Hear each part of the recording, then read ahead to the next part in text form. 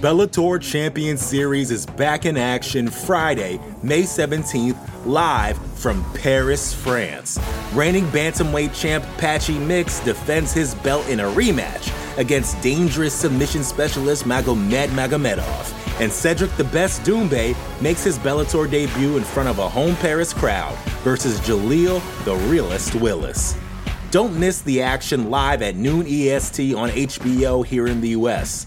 And visit Bellator.com/watch for information on how to watch around the world. This is the very first time you'll be able to stream a Cedric Doumbé fight here in the US, so make sure you don't miss it. You're listening to the Vox Media Podcast Network.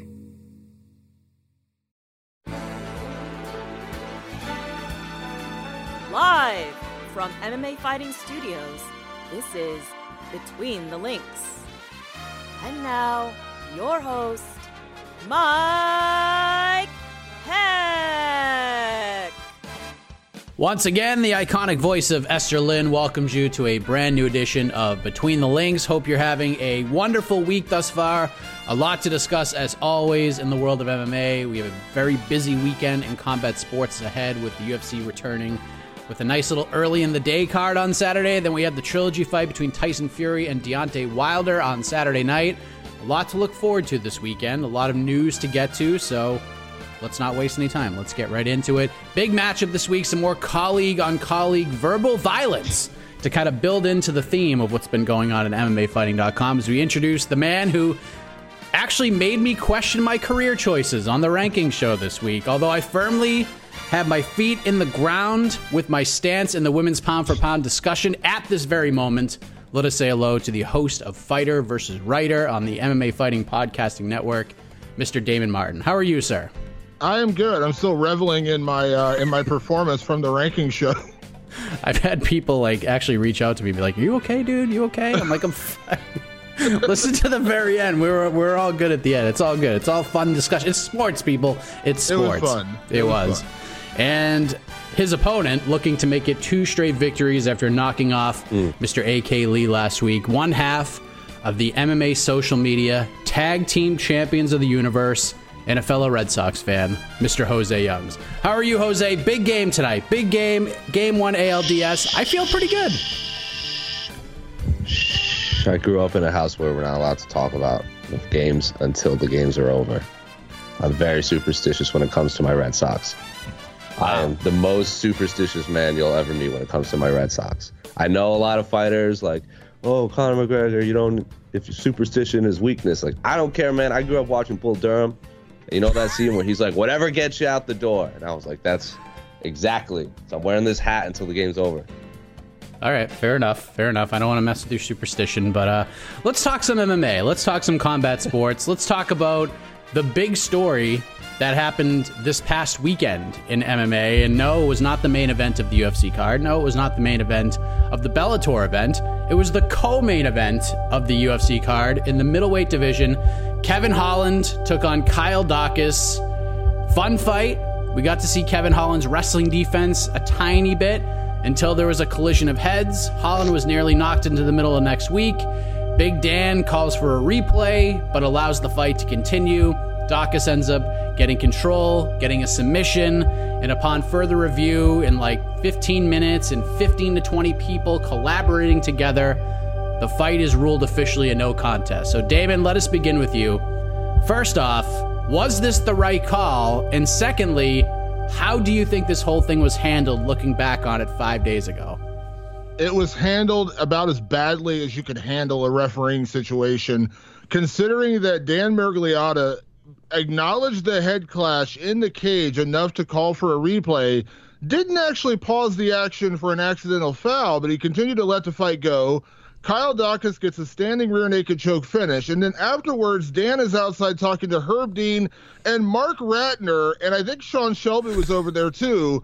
I mean, at what point do we just say this is as corrupt as you're going to get when you actually invite the freaking promotion into your decision making with the actual call you're making in terms of the fight? I mean, this was as bad as it gets in terms of call. Now, listen, I don't think a fight should be determined on an accidental foul, but in this particular case, the referee let it go. I mean, are we going to go back and erase Devison Figueiredo's win over Joseph Benavidez? Because do we forget that Joseph got rocked by the headbutt, accidental clash of heads, same thing, and then he was hurt, and then Devison took over and knocked him out and finished him, and again didn't win the title because he missed weight, but he didn't get that win erased from his record, and that was almost the exact same situation. Dan Miragliotta is the one who screwed up here. He should have paused the fight and allowed Kevin Holland time to recover and then restart it. Or if it can't continue, then it's a no contest. That's how it works. But he didn't. And then Kyle Daukaus gets the submission. I think the right call would have been based on Dan's screw up. And let's be clear about this. Dan screwed up. Dan screws up a lot, but Dan screwed up.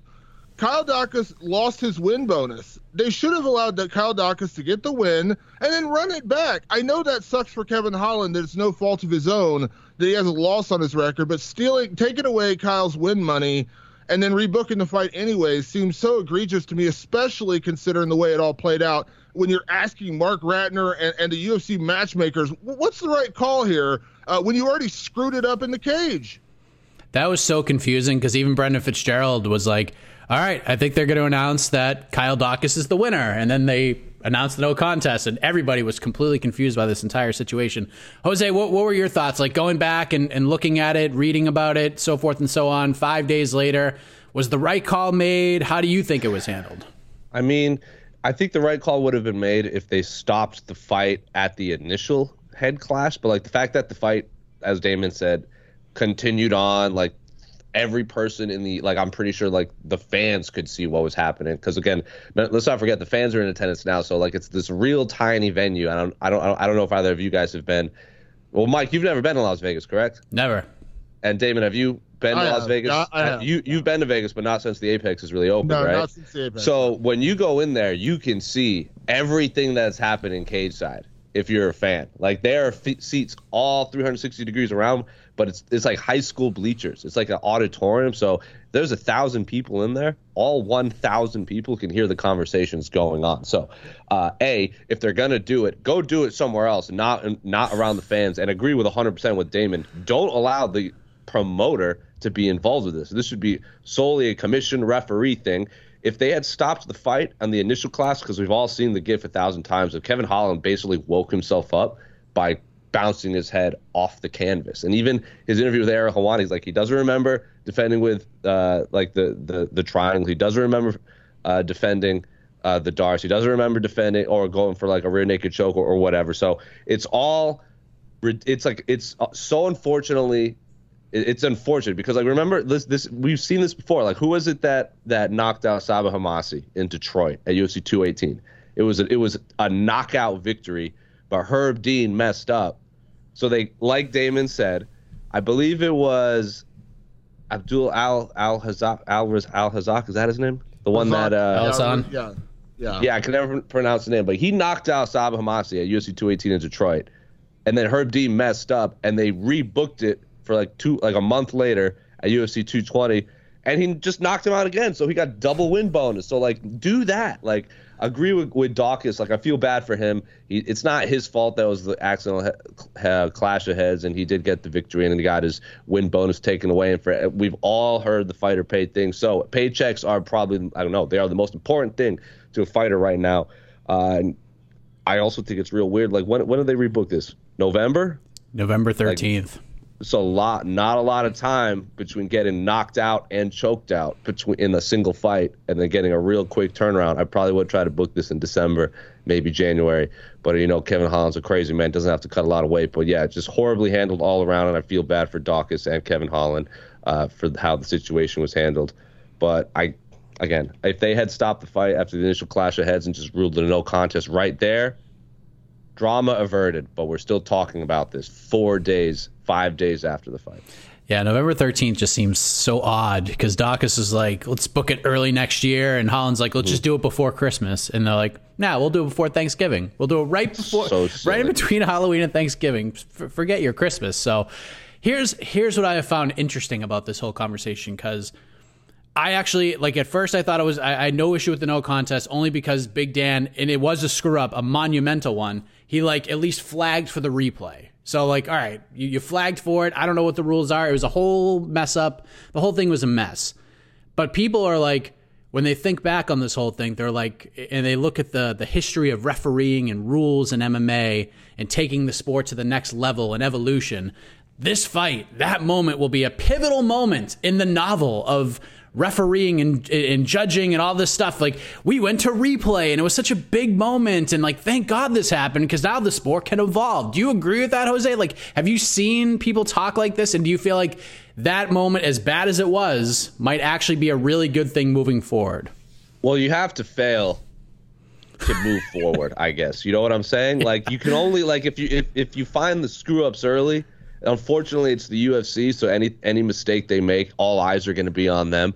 I can't, like, wasn't there something weird with, like, when Jesse Jess fought Sarah Alpar, like, last June or last July or something, like, or September, whenever it was, they did, like, a replay system too, and she didn't quite understand what was happening, but people didn't really talk about that because it was kind of lower on the card, and I think the right outcome happened. But you have to fail to find out what your faults are. So I hate to say that Kevin Holland getting knocked out, choked out, and Kyle Dawkins losing his paycheck will eventually benefit the sport. But I'll say maybe because, I don't know, man. The UFC just needs to figure something out right out of the gate. Don't let Sean Shelby and Mark Ratner anywhere near those replays. Like that, they should have their own thing. Like, take him to another room, or like, who's the guy they call in on the NFL and he like explains the situation? Don't let that be Mark Ratner. Let that be a referee. You got to fail to move forward, but I'll believe it when I see it, as I say with everything in the UFC, because it's nice to talk about things, but until it's a reality, I just don't believe it's going to happen at all in the UFC. It's very rare, Damon, that we find a situation that's so awfully handled, but people try to find silver linings in MMA, and I feel like people have tried to find one with this.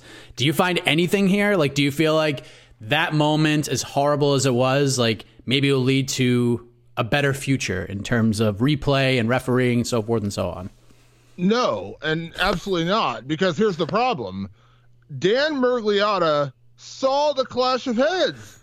He saw the clash. There was no replay needed. He saw the clash of heads and then just chose not to pause the fight. And then afterwards, he's like, oh, my bad. Let me watch this replay of something I already saw and acknowledged, and now we're going to call it a no contest.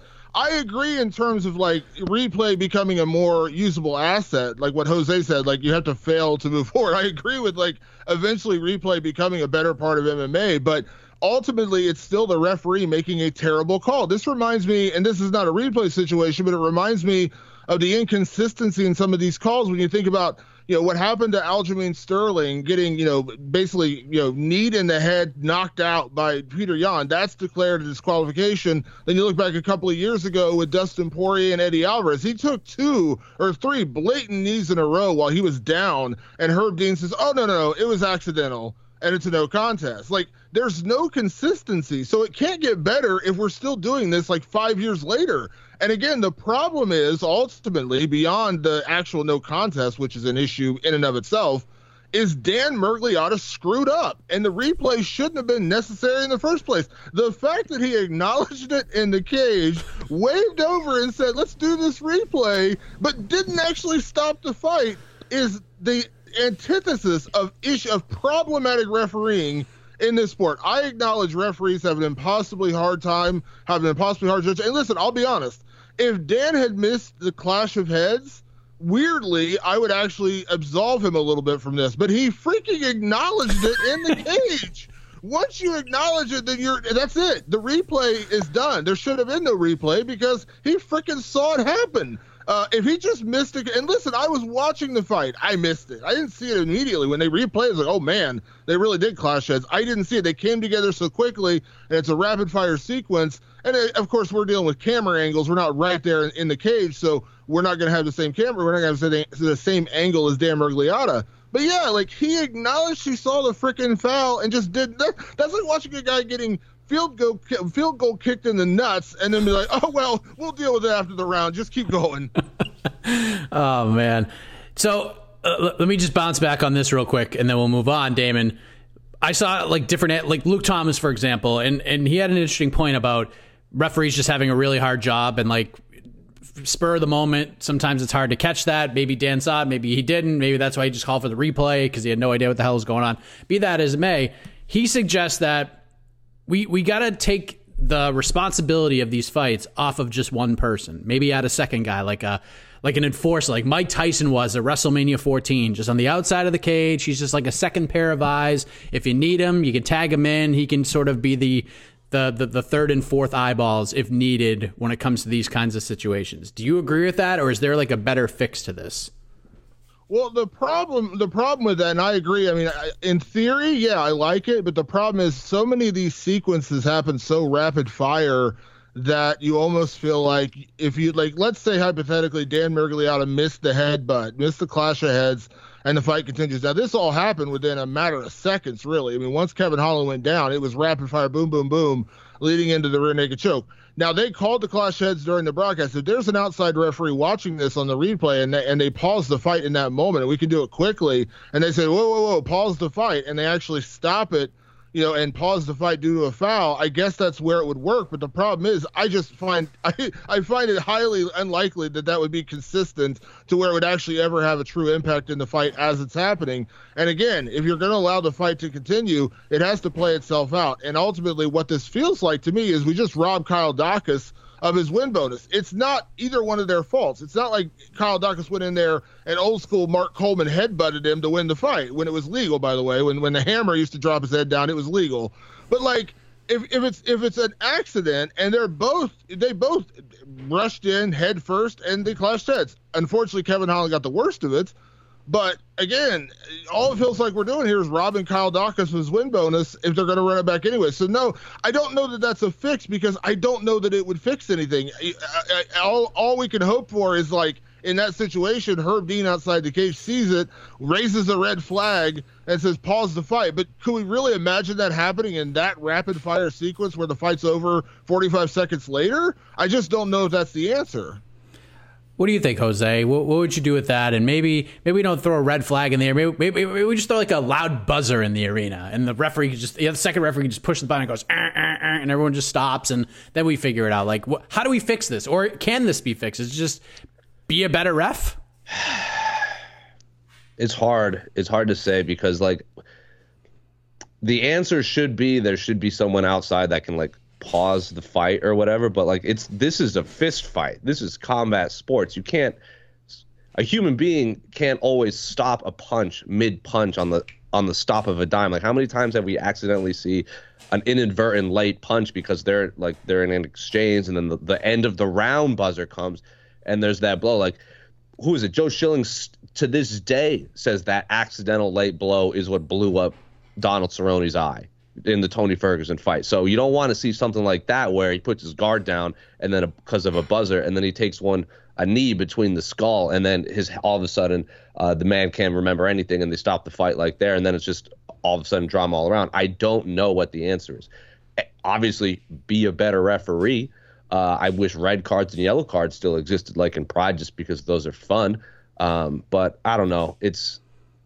It's a cheap answer, but I don't know what the answer is other than just be better, weed out all the bad referees, because it's like the same conversation we had with like MLB umpires, NFL umpires. Like, what do we do? You can't really automate a combat sports referee like they're trying to do in baseball. Like, yeah, replays in baseball, you can determine a home run, but a replay in MMA after the fact, the other person has already felt physical pain. They already don't know what's happening. They're not losing a point.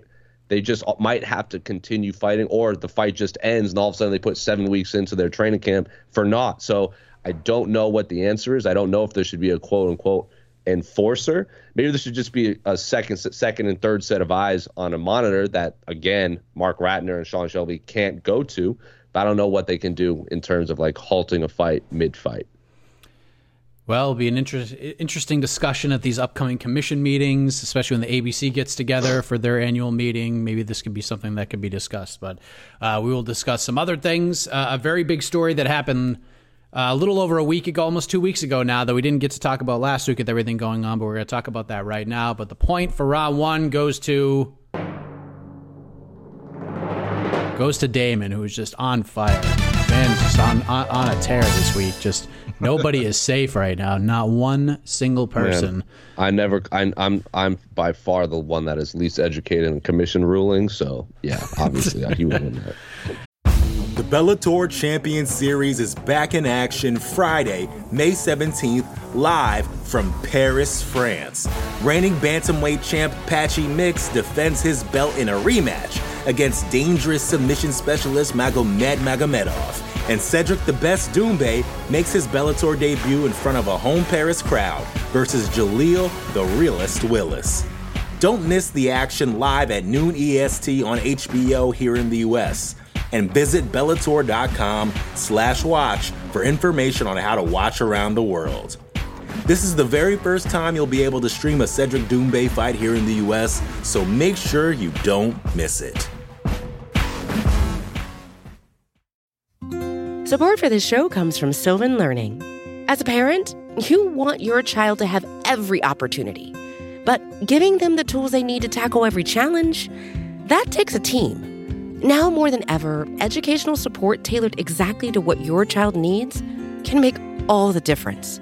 That's why parents have trusted Sylvan Learning for 45 years as the ultimate teammate in their child's educational journey, instilling in them a love for learning and a passion for reaching the next level. And Sylvan's Insight Assessment can identify gaps in learning and areas that could be of concern for your child. It's a 360-degree view into your child's learning that you can't find anywhere else, and helps ensure that your child didn't miss something in school that might put them at a disadvantage in the future. And right now, it's the best price of the year at $29. Go to sylvan29.com to learn more and get your child's assessment for only $29. That's SYLVAN29.com. Well, there we go. Let's talk about the chaos in the UFC's bantamweight division. So we confirmed a little under 2 weeks ago right now that Aljamain Sterling has some neck issues from the surgery that he had. He is out of the fight on October 30th against Petr Yan, the rematch. The UFC has pivoted to an interim title fight between Petr Yan and Corey Sandhagen on October 30th, the co-main event of that card. So Jose, let us start here because we haven't talked about this really since it happened on this kind of a level. What was your reaction to finding out that Aljamain Sterling would not be competing on October 30th, and more so, the backlash that this man continues to receive, especially in a situation like this? Not surprised, because Aljamain Sterling, remember, he said like he wanted to fight in December, November, and then the UFC pushed for October, so he goes, all right, I guess I'm fighting in October, because remember, Casey and I were backstage for the Conor McGregor Dustin Poirier card, and Aljamain Sterling was one of the guest fighters, and he said he wasn't even cleared to train in July, and they're like, oh, now they're talking about October, when they could just wait a week and I could fight in New York, and even that might be too early. So after that, I remember like our colleague Oscar Wilson and I were sitting next to each other, and he's saying all this, and we're looking at each other like, what? This man, there's no way this man fights in October. There's no way. So when they announced that, it was more of an inevitability. It was more like, why did it take so long for them to announce Aljamain Sterling couldn't fight? Because he's saying he's probably not going to be ready in October. So, like, again, another not surprising thing is the UFC booking a fighter that's not medically cleared to fight because, they just got to fill their time slots. And I know they're legally obligated to give Abu Dhabi 2 title fights a card every time they go, like every numbered event. So that's why there are 2 title fights on this card, because the UFC has to give it to them because it's like contractual reasons whatsoever. Because then people are saying like, oh, if he could fight in like first quarter 2022, why did they make an interim title? Well, Aljamain Sterling has no idea when he can return. According to TJ Dillashaw from the MMA Hour yesterday, as of this recording, Aljamain Sterling probably won't fight again in his mind, and the UFC has to give 2 title fights to Fight Island. So not surprised at all that Aljamain Sterling isn't fighting, and we've all experienced MMA fight fans just being ridiculous on the internet. I mean, they say people are scared all the time for reasons like what they boo. Like, again, I bring this up all the time. Tony Ferguson fought Beneil Dariush. Beneil Dariush builds orphanages on his off days, and they boo the man just because they like Tony Ferguson. So MMA fight fans are the most bizarre group of individuals I've ever met in terms of any sport fan, because they'll cheer the man that is like, yeah, I broke my student's ribs because he deserved it, and then boo the man that's talking about building orphanages after this fight. So no, I'm not surprised they're calling Aljamain Sterling scared, because apparently when you have major evasive neck surgery that might threaten your entire method of income, that means you're scared to fight Peter Yan that you just fought for 4.5 rounds. So not surprised, because, you know, even if Aljamain Sterling made it all the way and then lost, it would be, oh, you knew you were hurt and you still took the fight. Now you're just making excuses, this and that. So no, MMA fans are going to play no matter what. Unfortunately, Aljamain Sterling has that X-Pac heat right now where he could do it. He could be Kevin Holland and save a car thief, and they'll still find something wrong with him. Like, oh, you just beat up this guy for no reason. And Aljamain Sterling's like, no, he was stealing a car. And then they'll find another reason to boo him. So, again, feel bad for the situation all around, but I'm glad Aljamain is not competing in a fist fight with a medically uncleared neck. That's the end of the story. What have you made of all this, Damon? Because we were sort of the duo that first released this information to the world that Sterling wasn't going to fight. And, of course, immediately Twitter blows up and Instagram blows up. You get the tags and all this stuff, and everyone's just calling Sterling out and calling him a wuss, and he's scared and all this stuff. Like, are you surprised by any of this? No, I'm not. And to Jose's point, Jose, let me just bring this up real quick. If he actually did stop a car thief, the fans would say, well, you can stop a car thief. Why can't you fight on October 30th? That's what they'd say. No, I'm not surprised at all. I mean, I legitimately feel bad for Aljamain Sterling, getting rushed back into a fight, and nobody should be surprised that happened. I mean, the UFC just crowned an interim heavyweight champion in August, when the new champion, one of the most marketable guys on the entire roster, Francis Ngannou, became champion 4 months earlier. 4 months earlier, and they're crowning an interim champion. Why? Because they need a title fight to headline a card, and ultimately, that's the only reason that happened. It wasn't the fact that Ngannou wanted to wait till September to fight. They needed a title fight on the August pay-per-view, and the only option available was the heavyweights, and so they crowned an inexplicable interim champion. Them rushing back Aljamain on October 30th when he said, and I remember talking to Aljamain back right when he was going to have the surgery, or maybe it was right after he had the surgery, he told me at that point, probably November, December would be the earliest I could come back. Maybe December, I think is what he told me. And then October 30th comes around. I was like, okay, that's kind of surprising, but okay. Why is anyone shocked that the UFC is rushing somebody back before they're actually ready? And if he had fought and lost, just like Jose said, they would say, well, you're making excuses, your neck, you jumped in the fight. We know how this works. The UFC has so much control over these guys that they don't feel like there's another way out. Because if he would have turned it down initially in July and said, I can't fight, guys, I'm not clear, I won't be ready till December, they'd already have either an interim title fight booked or they would have stripped him. I guarantee you. And for anyone that doesn't think they would have done that, I'll tell you right now, a little behind the scenes info here. There's a certain champion in this organization that was a very long-reigning, very great champion by the name of Stipe Miocic, heavyweight champion. He was threatened to be stripped numerous times during his reign because they were negotiating with him on contracts. I know these stories have kind of been out there before, but this is a common occurrence with the UFC. So if Aljamain turns it down, one of these bad things are going to happen to him, either stripped or they're just going to immediately, do an interim title. I'm actually shocked they didn't strip him this time just for the sake of doing it and say, well, he's injured. We don't know if he'll ever come back.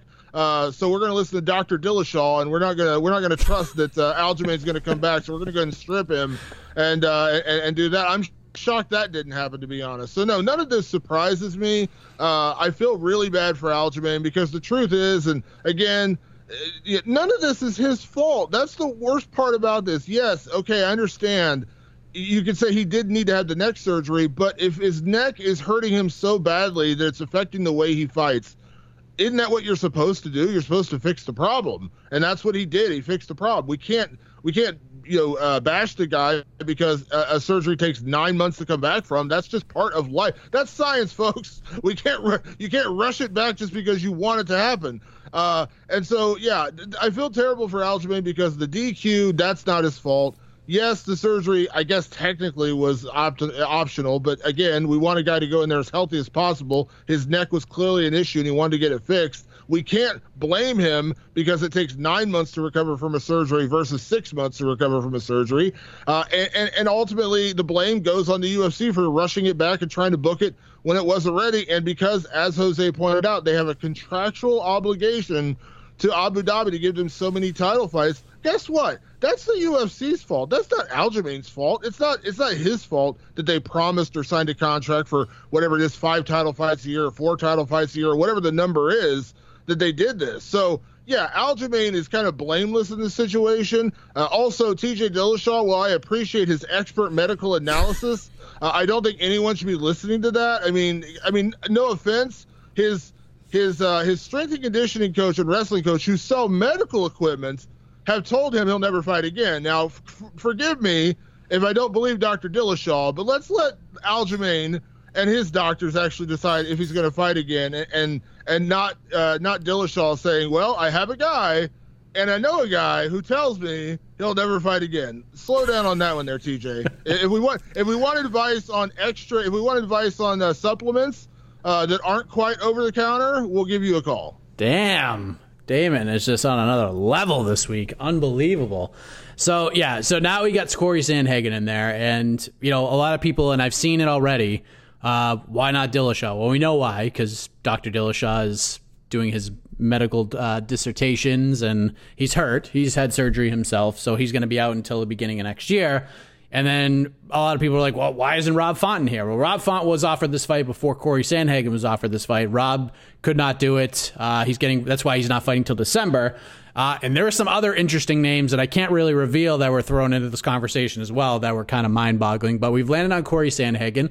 This fight has been, despite an exit and now it being an interim title fight, this fight's been pretty universally praised. They're like, damn, this is good. Jan versus Sandhagen. And in a lot of people's opinion, these are the 2 best 135-pounders in the world. So, Damon, your thoughts on Sandhagen getting the opportunity here to fight for a title despite coming off the quote-unquote loss to TJ Dillashaw. And as a fight fan, and I'm interested, obviously, from a rivalry standpoint to see what would happen in this rematch between Sterling and Jan, but as a fight fan, X's and O's guy, is this the more interesting fight? Okay, let's take out all. Let's literally take away everything we know about this fight and just focus on these 2 guys. They made the right call with Corey Sandhagen. I agree. Rob Font, in terms of wins and losses, the streak he's on, hypothetically deserved it more, but he turned it down. He was given the opportunity, so that's not on Corey Sandhagen. I truly believe Corey Sandhagen beat TJ Dillashaw, and I didn't really think it was that close. I thought he won, I believe, 4 rounds to 1, and I rewatched it a couple of times. The close rounds were only close because Corey was inactive. I thought he won that fight. I really didn't think it was that controversial. I thought he should have won. So I'm fine with him getting the title shot. And I said this right when the fight got made. We're making the best out of a bad situation. I mean, Corey Sandhagen, in my opinion, is the true number 1 contender in the division anyways, because I thought he beat TJ Dillashaw, which would have put him on a better streak with the Marlon Moraes knockout and the Frankie Edgar knockout. He would have been the next guy in line anyhow. So I'm okay with him getting the title shot. And in terms of matchup, listen, I was still intrigued by Aljamain and Jan because we really didn't get to see the way that fight played out. Yes, Jan was winning the fight. It looked like it was going to go in his favor anyways, but you can never say 100% certain it would have ended that way. So I was curious on the rematch, especially after Aljamain had his neck surgery, and if he was healthy, I was curious to see how much that might affect his wrestling, his ability to do takedowns, things like that. But that being said, I do like Corey Sandhagen and Peter Yan as a fight. It's an incredible matchup. Corey, with his striking, his dynamic striking, this kind of creative ability he's kind of mustered in these last 3 or 4 fights where he's throwing spinning kicks and flying knees and doing all these kind of crazy moves that he never really uncorked early in his career, and now he's really doing damage with that. And we've seen Peter Yan, as good as Peter Yan has been, and he's been incredible, he does get hit. We have seen him take hits before. We have seen him in the Jimmy Rivera fight, some other fights where he does get hit, and you can't do that against a guy like Corey Sandhagen because he will highlight reel you. So I love this matchup. Let's take away all the drama outside of it. Feeling bad for Aljamain. In a way, kind of feeling bad for Rob Font that he had to pass up on this because I think, a guy like him, it'd be fun to see him in a title fight. But ultimately, I think we got the best fight possible, the most deserving guy in terms of performances, because I think he won and beat TJ Dillashaw, and then you get those 2 highlight reel knockouts over Moraes and Edgar. So yeah, I love this matchup, and I'm, again, aside from the drama, I am slightly more excited about this one because I really wanted to see Corey Sandhagen in a title fight. Jose, you say it all the time, high-level martial arts competition, and it's hard to find much better competitively than these two guys. So, as a fan, do you prefer this matchup? Like, like Damon said, taking all the drama out of it, Aljo, everything, just two guys in there. If we're comparing, what fight would you rather see, Sterling Yan or Sandhagen Yan? Which one are you going with? Oh, man, that is tough.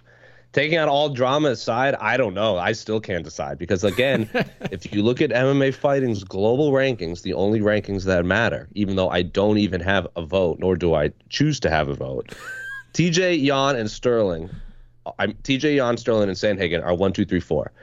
Dillashaw's out, Sterling's out. So by process of elimination, because in my opinion, I've said this 1,000 times, I do think wins and losses matter and rankings matter in this sport. Sandhagen is next man up. Obviously Rob Font coming off the big win on that long winning streak probably would have been my preference, mostly because I just want people coming off wins. But I think what you said, high level martial arts competition, and with all of that drama involved, like if we include all of that, like we've all agreed on, I also scored the fight for Corey Sandhagen against TJ Dillashaw. I had it 3-2, but 4-1 is fine too. At the end of the day, we can all just agree Corey Sandhagen won that fight or should have won that fight.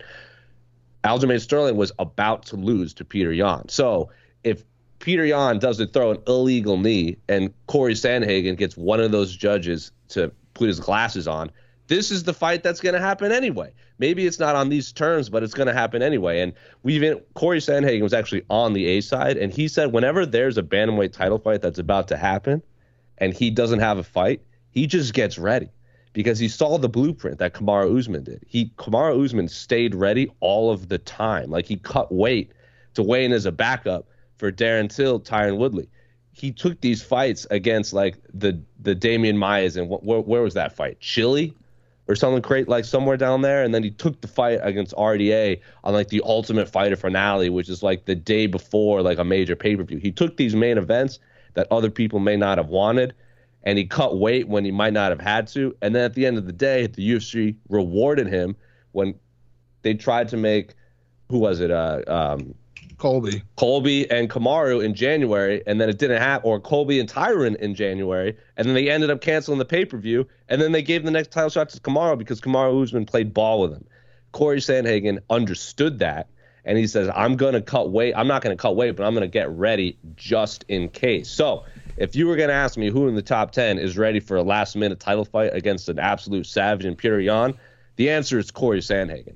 And I think it was you, Mike. Who did you interview? Cody Stamen? And he said the scariest person in this division is Corey Sandhagen. Did he not? Yep. So kudos to Corey Sandhagen. Everyone's talking about Dan Hooker just being an absolute savage because of his travel situation and everything. But Corey Sandhagen is also doing something pretty unprecedented where he might, like, if he loses badly to Peter Yan, which I'm not saying he will, who knows if he gets another title fight anytime soon, but at least he's positioning himself career-wise to look good in the eyes of the UFC, because we just talked about how the UFC didn't do Aljamain any favors. Maybe down the road they go, oh, Corey Sandhagen saved this card. Well, not saved this card. He helped us out. Maybe we'll help him out down the future, because we've all seen this. You scratch the UFC's back, they'll help you out most of the time. I'm not saying all of the time, most of the time. So, again, Sandhagen Yan checks all the boxes if there's no title fight. So 10 out of 10 across the board for me.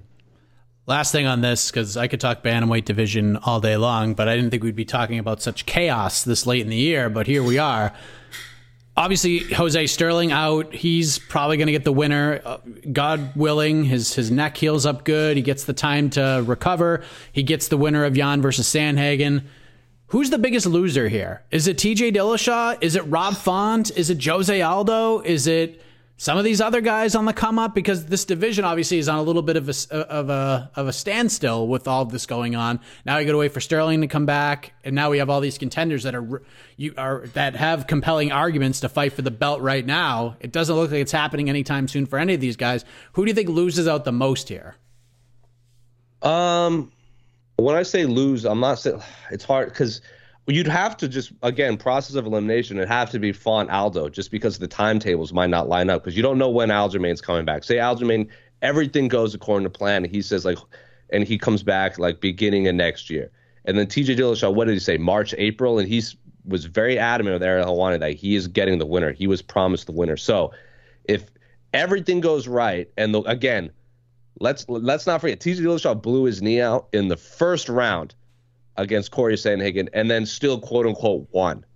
What happens if Petr Yan wins and he blows his knee out in the first round against Corey Sandhagen? And then all of a sudden we have an interim title who can't fight for another, 8-9 months. So let's let that play out first before we can play all this hypothetical game. So, but if TJ Dillashaw can fight in March, and then Aljamain can fight in March, that means TJ Dillashaw is going to have to wait even longer because, again, neck injuries, you want to take some time off between fights even if you do win. So process of elimination, just because they might have to wait a long time, is Font Aldo. And Aldo seems down to fight anyone ranked above him. Rob Font seems a little more like, if Rob Font wins, I would assume he's going to wait for a title shot. He seems like one of those guys that would be smart with his career. Aldo just seems down to fight whoever, whenever, wherever. So if Aldo waits and then someone else emerges, Aldo might just fight the dude because he loves to get in a good old-fashioned fist fight. So process of elimination, Rob Font, solely because he might have to wait the longest first. We might not be talking about Rob Font fighting for a title shot until fourth quarter 2022 if he beats Jose Aldo this December. Damon, true or false? TJ Dillashaw's next fight will be for a title. False. I don't see it. I mean, listen, I understand where he's coming from in terms of, in theory, he just beat Corey Sandhagen, who was the number one guy. Now, I don't buy his argument, and I feel like it's going to be like, let's take shots at TJ Dillashaw hour with Damon right now, but that's not what I'm really trying to do.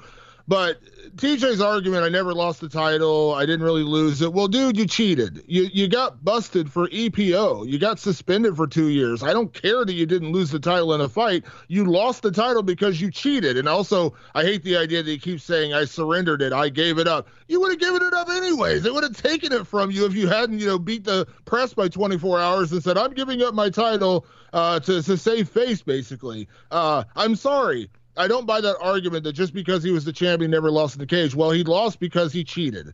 I don't care that it was at flyweight.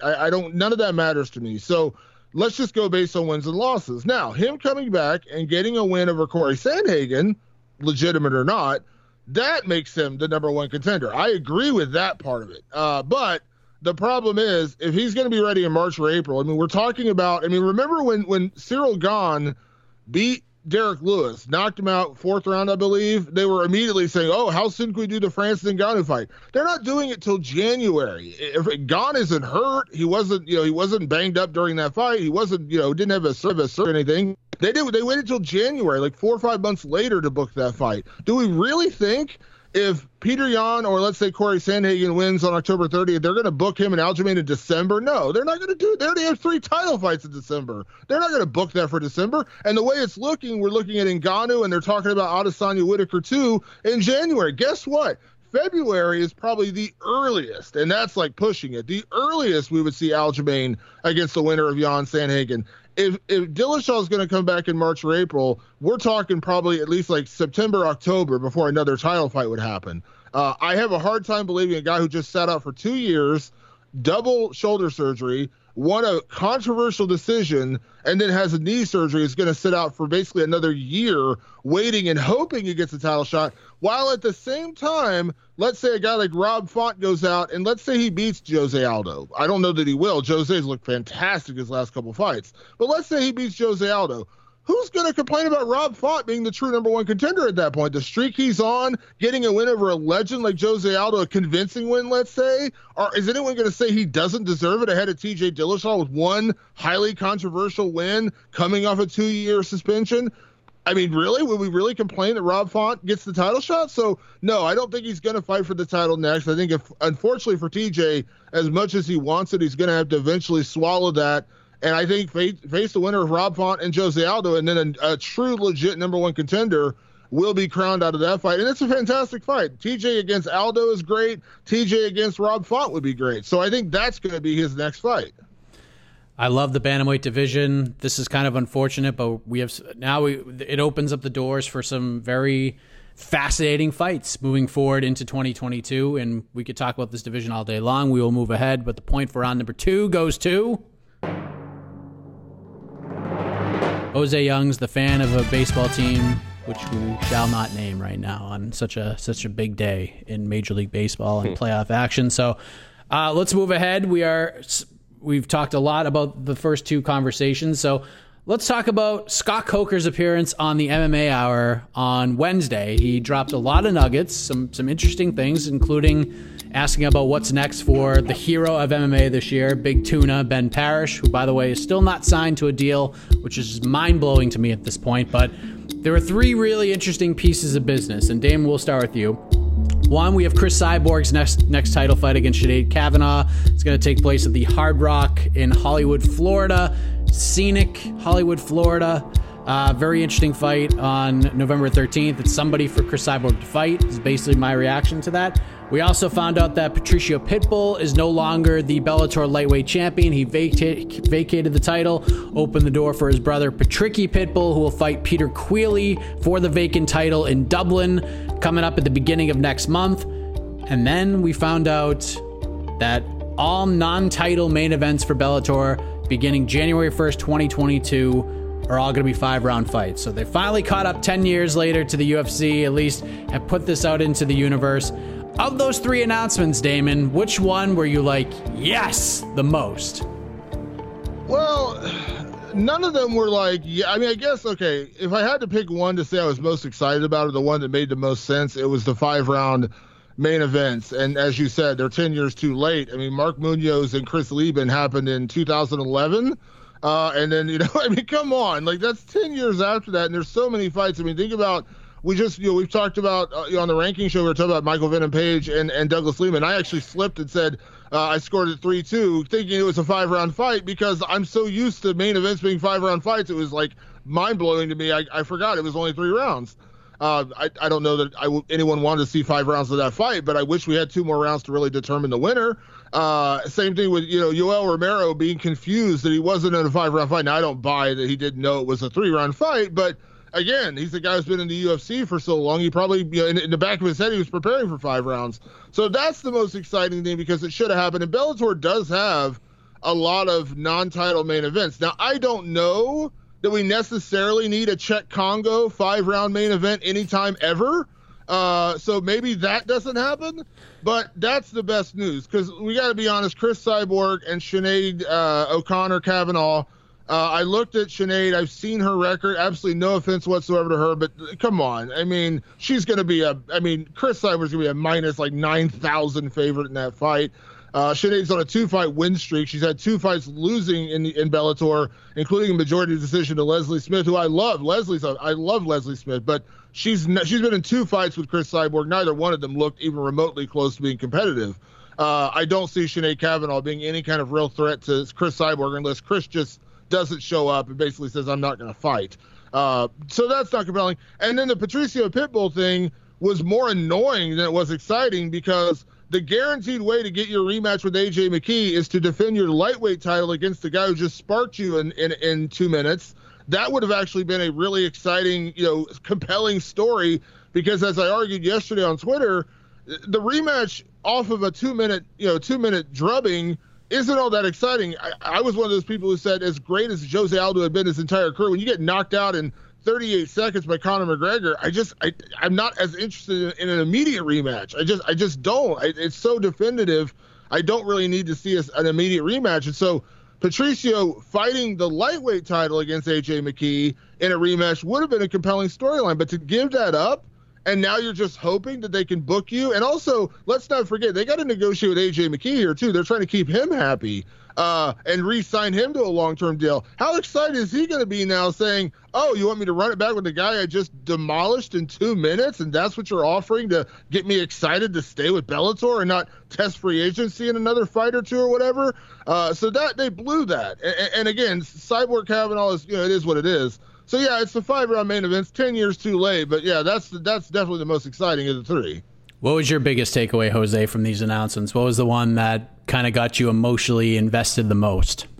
Probably the 5 rounds, solely because I had to cover the the Romero Davis fight and the MVP Lima fight, and at both times I was like, God damn it! Like I just want 2 more rounds of this, just because I'm tired of the drama at the end of it. Because I was all like the MVP Lima fight. I was so hyped for that fight solely because I was Cade side for the first fight, so I was very excited to see the next fight. Plus, as everyone in MMA fighting knows, I'm a massive fan of Skepta. So anytime you can bring him out and put him on screen for 25 minutes, I'm all in favor of it.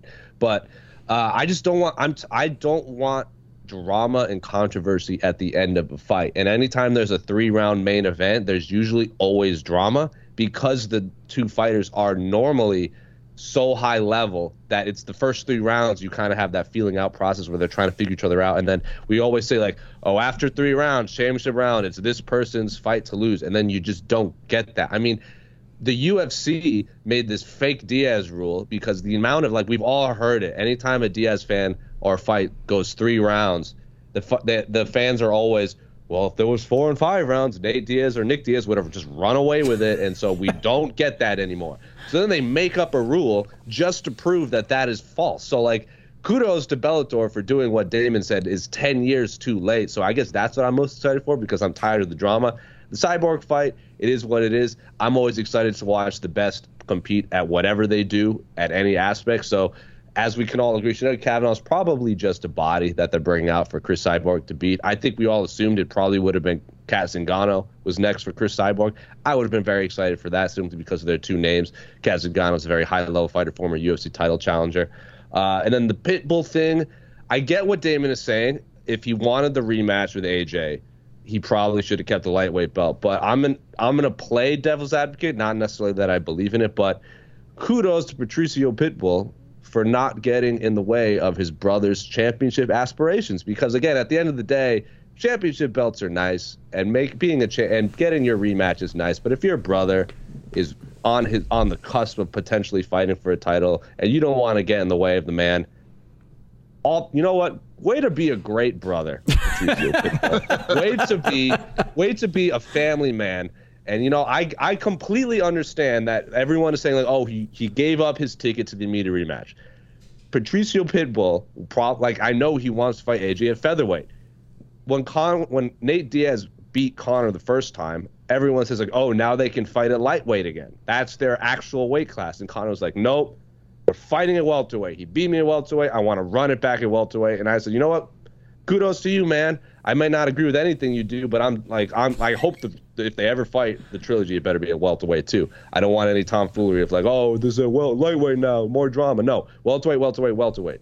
Same for Patricio. He just wants to prove he's the best featherweight in the world. So kudos to wanting to prove your doubt is wrong, and kudos for being a great brother and not getting in the way of your brother's championship aspirations. So in that order, I'd probably say 5-round main events is the coolest. Patricky Pitbull versus Peter Queally is going to be 5 rounds. It's also the first title fight in Dublin, if I'm not mistaken, right? For Bellator? Yes. I believe you're right. So good on you, Bellator, bringing, like, the UFC hasn't been to Dublin in how long, and how long has fight fans been calling for that? So they get a title fight against Patricky Pitbull, Peter Queally, which again will negate the drama of the first fight in 5 rounds. So, and then the Cyborg fight is what it is. I'm just excited to fight Cyborg fight. Okay, so I like both of your takes on this whole Patricio Pitbull thing. My thought listening to all of this was, I think I was more aligned on the Jose side a little bit, but not in the same way. Like, my first thought was, this is a brilliant move by Patricio Pitbull, because I still think he gets the rematch regardless, because it's the biggest fight you can make for AJ McKee right now, because he's not fighting Volkanovski, he's not fighting Holloway. What's he going to do? Fight Mads Burnell? Like, that's literally like the best fight he has right now outside of this rematch. And if you're Patricio Pitbull, like, fighting him at 155, even being the champion, yeah, that might raise your percentage of getting the rematch a little more. But now you're giving AJ McKee an advantage. Like, the disadvantage AJ McKee has in that fight is the cut to 145. Didn't really bother him in that first fight because he just ran through him and annihilated him. But still, like, if you're going to fight this guy again, you want to get him at his weakest point. And fighting him at 155 does you no favors. Fighting him at 45 to try to get that one back, that's probably the best chance you have at beating him. Like, it might... So that was my thought, Damon. What are your thoughts on that? Like, my first thought was like, yeah, great brother. Like, you could spin it in that way, but I thought this is a And you should be a little bit selfish in MMA. I thought this was kind of a selfish move to try to get back a little bit of that respect, so to speak. I mean, to a point, and I understand like what Jose said about the whole weight class thing with the Conor Diaz thing. I get that too. I understand wanting it the same weight class. You lost the guy at featherweight, you want to beat him at featherweight. But the problem is that Bellator has a legit marketable star right now in AJ McKee, a guy they could build around. They have a legit guy who could be. I think I'm a huge AJ McKee fan. I think that guy has star potential for days. And that's the guy you can build around. That's the guy you can sell cards for eventually. Maybe he's not there yet, but if you start building around him and start putting him out there and giving him opportunities like they did with having him on the Jake Paul Tyron Woodley card, which is very, very smart, put him out there, that's a star. Now, I'm not saying you have to cater to the stars totally like, let's say, maybe UFC does for Conor McGregor, but AJ has that star power. And so in this case, like, I think, like, AJ, okay, maybe they booked the rematch with Patricio because they throw a bunch of money at AJ and they say do it, and maybe there's part of AJ who wants to prove that this was no fluke and he wants to go out there and do it again. So maybe it happens, okay? Maybe they win out. But it's still a gamble to me because I know from talking to AJ and comments that AJ has made publicly, he really wants to move to lightweight. He really wants a chance to become champ. Who says that he doesn't watch that main event in Dublin, and let's say Patricky Pitbull gets revenge and beats Peter Queally, then he says, you know what? I'm not going back to featherweight. I'm going to go beat up the other Pitbull brother. Then Patricio's not getting a shot either way. So again, did they take a risk? Did they make a gamble that could pay off and Patricio and McKee 2 happen? Sure, and maybe it does. Maybe just ultimately AJ just takes the money and says, I'll do the rematch. Okay, fine. And I have no problem with that. But they're also gambling the fact that AJ isn't just going to be like, I have no desire to fight this guy right now. I'll just wait for the winner of Queally and Pitbull, and I'll fight that guy and get the title. So I think it's a risk because then we're going to be with Patricio Pitbull against Mads Burnell. And is that any more compelling? I don't think so. Jose, let me ask you this. If you could get, with this new ruling in place with the non-title 5-round main events, if you get 2 more rounds of MVP Lima or 2 more rounds of Davis Romero, what are you going with? MVP Lima, for sure. Why? For sure, MVP Lima. Because I've seen a Yoel Romero and Phil Davis 5-round fight, and they're not always fun. But their 3 rounds are a little more compelling and exciting than MVP and Lima's 3 rounds, were they not? It's just different types of compelling. Like I don't mind fights where I'm at the edge of my seat, being like, because I loved Izzy Anderson Silva. I wanted that fight to be 5 rounds. That was like a lot of faking, and I was just like what's gonna happen? What's gonna happen? What's gonna happen? I love those kind of fights. I don't really like fight. Well, I don't want to say I don't like fights because at the end of the day, like, I'm not in the fight, and whatever gets you the W, I'm in favor of. I'm not a proponent of boring fights versus unboring fights. I just think a fight is a fight. I've seen Yoel Romero versus Israel Adesanya, and that was a lot of nothing. And I've seen Phil Davis fight a lot of 5-round fights, and it's been a lot of nothing. Not that they haven't been competitive, but I've seen it. MVP versus Lima had a lot of like, almost moments. And I wanted 2 more rounds of that. I haven't seen, like, I don't want an MVP versus Paul Daly 5 rounds because that is the most disappointing fight that I have ever seen in my entire life. Anyone that follows me on Twitter knows I've been tweeting about that fight from the second Paul Daly signed with Bellator. But that's not how the fight was going. Lima came real close to knocking out MVP the exact same way he did the first time. And MVP, I don't want to say he was finding a ton of success, but he was at least doing something on the feet and had decent wrist control off his back. And in rounds 4 and 5, maybe Lima gets it done. Maybe he gets on top of him and just grinds out 2 more rounds en route to a clear 3-2, 4-1 victory, or MVP lights him up on the feet. I have more questions that I want answered between MVP and Lima than I do Romero, Phil Davis, if that makes sense. Fair enough, my man. So we will move on. Bellator got a lot of love on this show, so they should be feeling good about themselves. That's what happens when you come out and you actually promote and you're in the news for good reasons. And you know, it's nice. Like, MVP and Lima have this big fight, it's a big rematch, and nobody knew about it.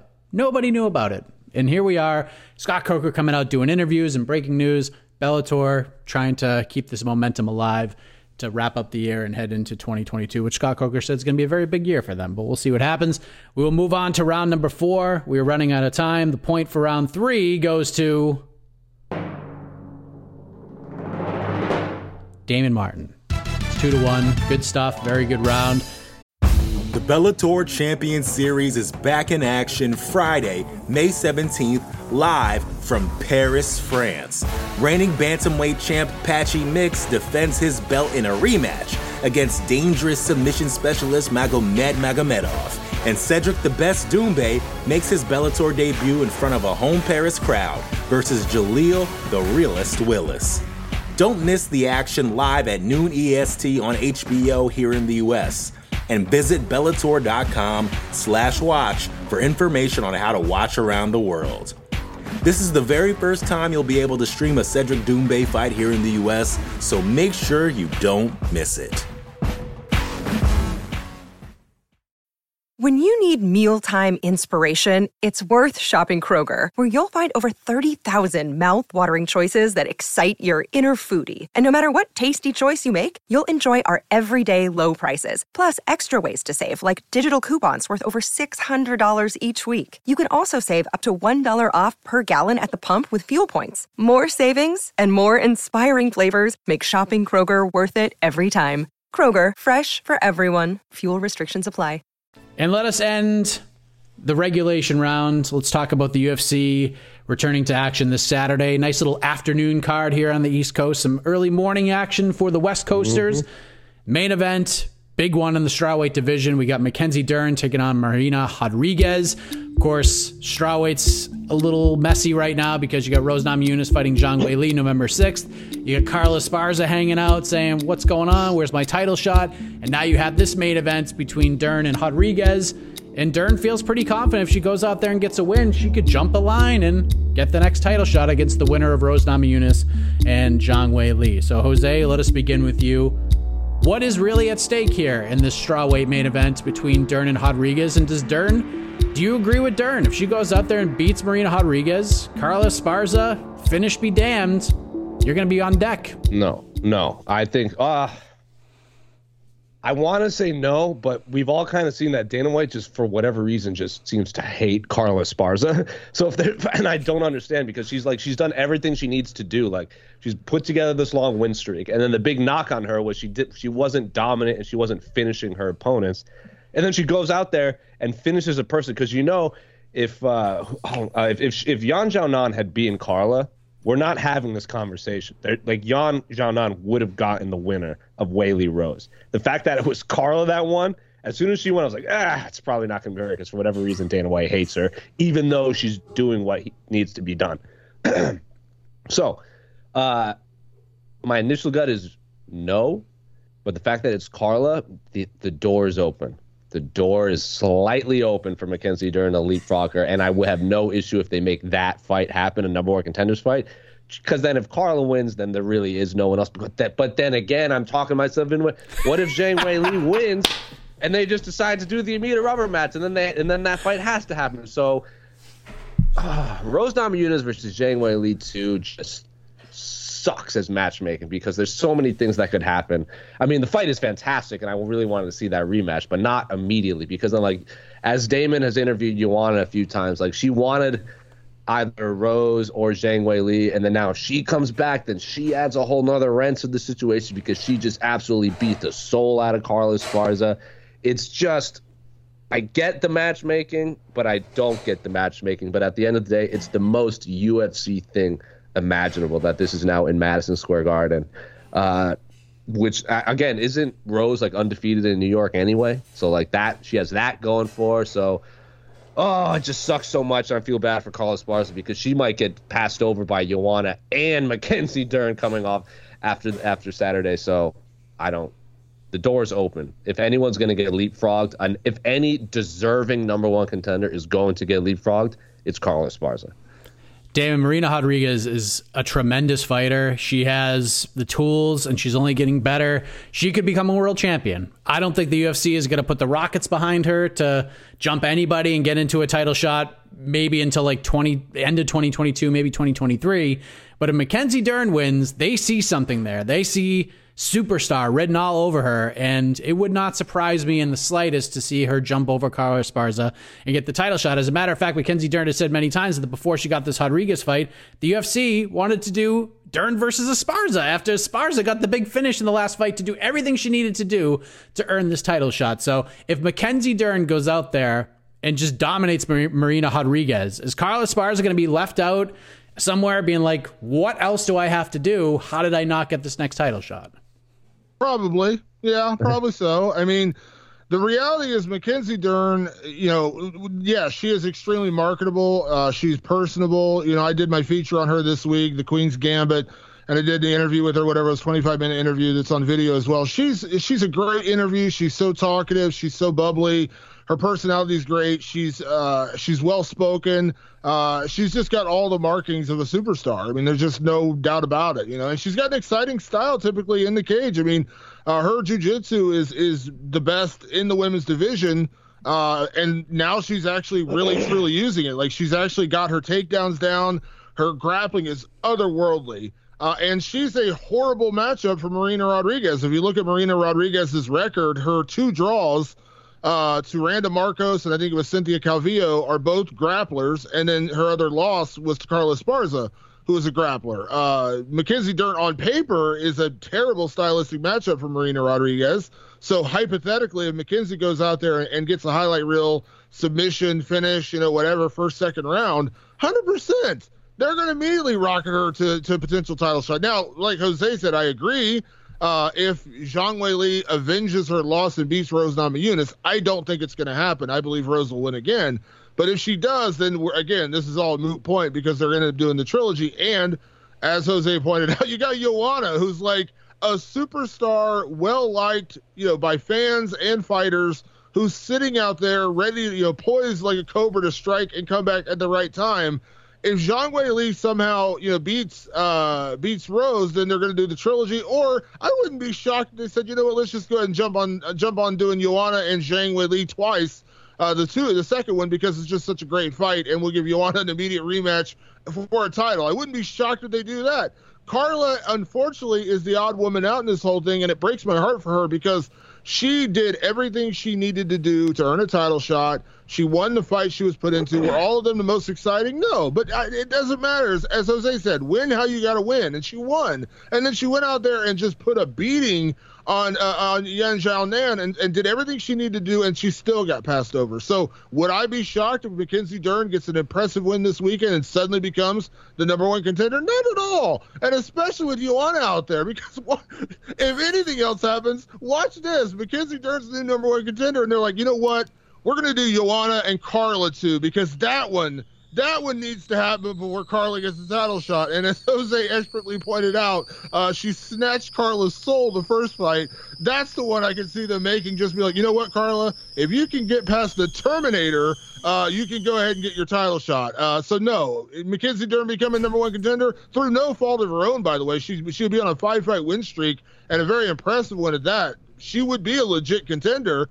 It just comes at the expense of Carla Esparza. What a world. Of course, this card, that fight will cap off a 10-fight afternoon slate, which I am very excited about. Co-main event is Randy Brown versus Jared Gooden. Tim Elliott versus Mateus Nicolau. Should be all sorts of fun. Maria Agapova, John Anik Agapova back against Sabina Mazo. Phil Hawes versus Deron Wynn. That is your main card. That kicks off at 4 Eastern. And then some interesting prelims, including Alexander Romanov against Jared Vandera.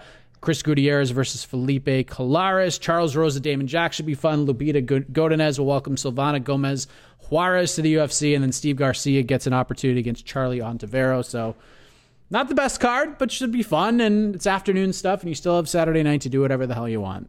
I just hope Charles Rosa and Damon Jackson goes 3 rounds, because with each minute that passes, we get a better chance of one of the commentators calling him Damon Martin. That's my hope. And I feel bad for Damon Jackson, but it seems to happen to him a lot. Is Paul Felder on the broadcast? Because if he's there, I'm putting money on Damon Martin's name being said at least once.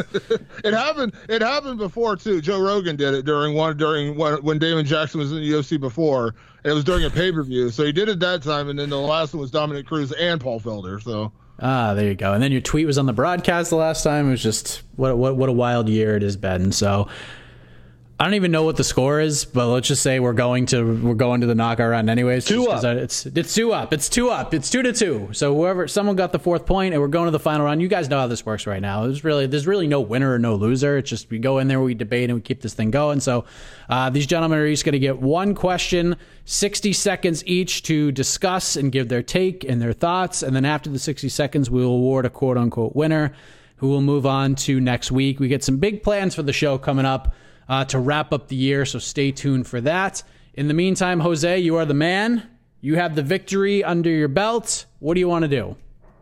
I'm going to let Damon Martin go first. He's going to fight on Saturday. Might as well get an early day here. All right, Damon. So we had some big news that went down last night.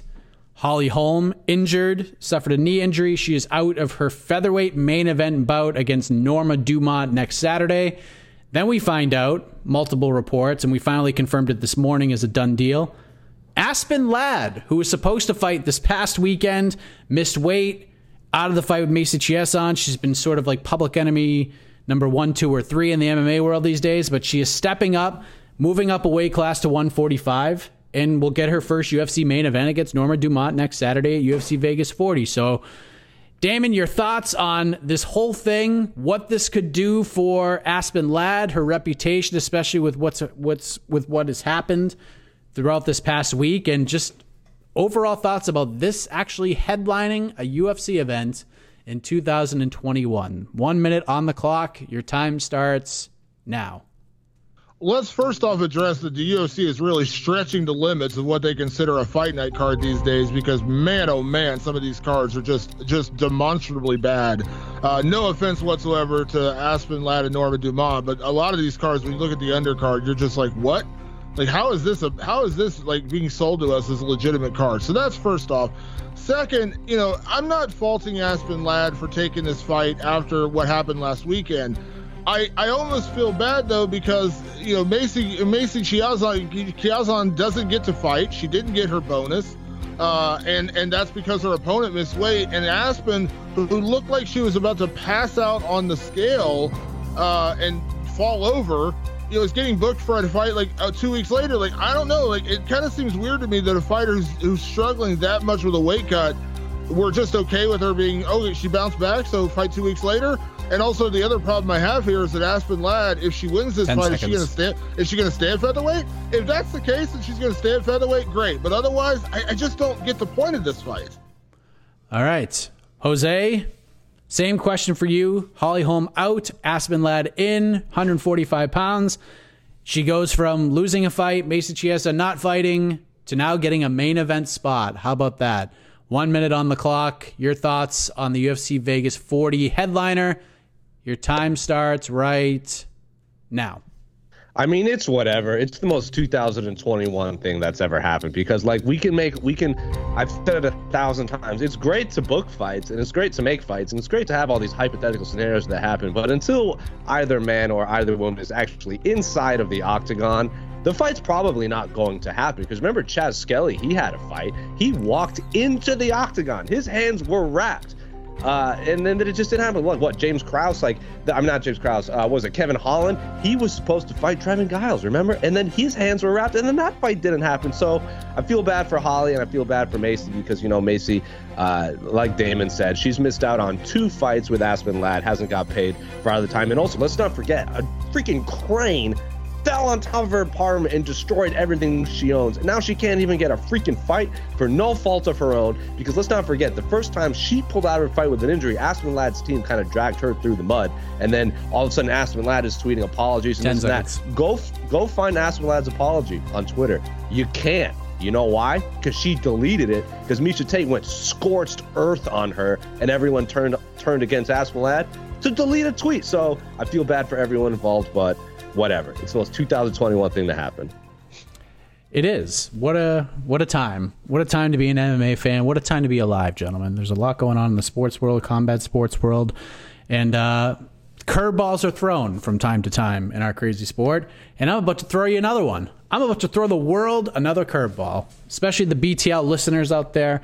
We tried this before. It was very successful. We're going to go ahead and do it again because there's so much unsurety with the BTL title. Right now, Cody Stamann has it. You can argue that Phoenix Carnivale is still the champion. There's a lot going on right now. So we're going to, as we try to shuffle the deck and figure out who the champion is and where it's going to go, I'm not picking a winner. I'm not picking a winner right now. We're going to turn it on over to the BTL listening community to decide the winner. We did this once before. It was a matchup between Jed Meshew and Alexander K. Lee. It was a battle, and we got a lot of votes, and it was a very close vote, and Jed Meshew got the nod. So, and from now until Wednesday, let me pull up the calendar, October the 13th, you can cast your vote on who wins. Is it Jose or is it Damon? And if you don't pick Damon might cut a promo on your ass, and it won't be pretty. So you might want to just pick Damon at this point. But we have a very special matchup potentially in store for next week. We're not going to reveal it as of right now, but a very special guest could be joining the panel. So stay tuned for that. But in the meantime, cast your vote. We'll do it the same way you do your On to the Next One picks. Find me on Instagram, M_HeckJR. Submit your vote. You don't have to write a long email explaining yourself. I don't care why you think one person wins. Just say Jose or Damon. JYDM. However you want to do it, just make it short and sweet. We'll tabulate the votes. These guys will know who won, and then we will announce the winner to kick off the show next week. So thank you for listening. I am sorry for just kind of phoning it in and turning it over to you guys, but I hate picking the winner. I hate it so much. I miss Casey. Come back. For anyone that's voting for me, you can also put Damon Jackson in there. It would be acceptable for a vote. It's gonna be interesting votes because if you re-listen to this, Damon and I pretty much agreed on everything. It's literally gonna come down to who wasn't coughing into the microphone, which has been me all day. So if you prefer coughing, go Jose. If you prefer not coughing, go for Damon. But we will announce the winner to kick off the show next week in a very special edition of Between the Links. So for Jose, for Damon, thank you, gentlemen, for coming on. And for all of you listening right now, we appreciate it. Join us next week as we go back once again Between the Links. Good night, everybody.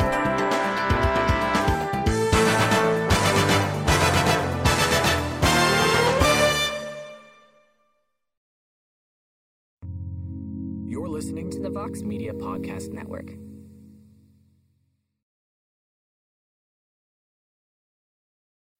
The Bellator Champion Series is back in action Friday, May 17th, live from Paris, France.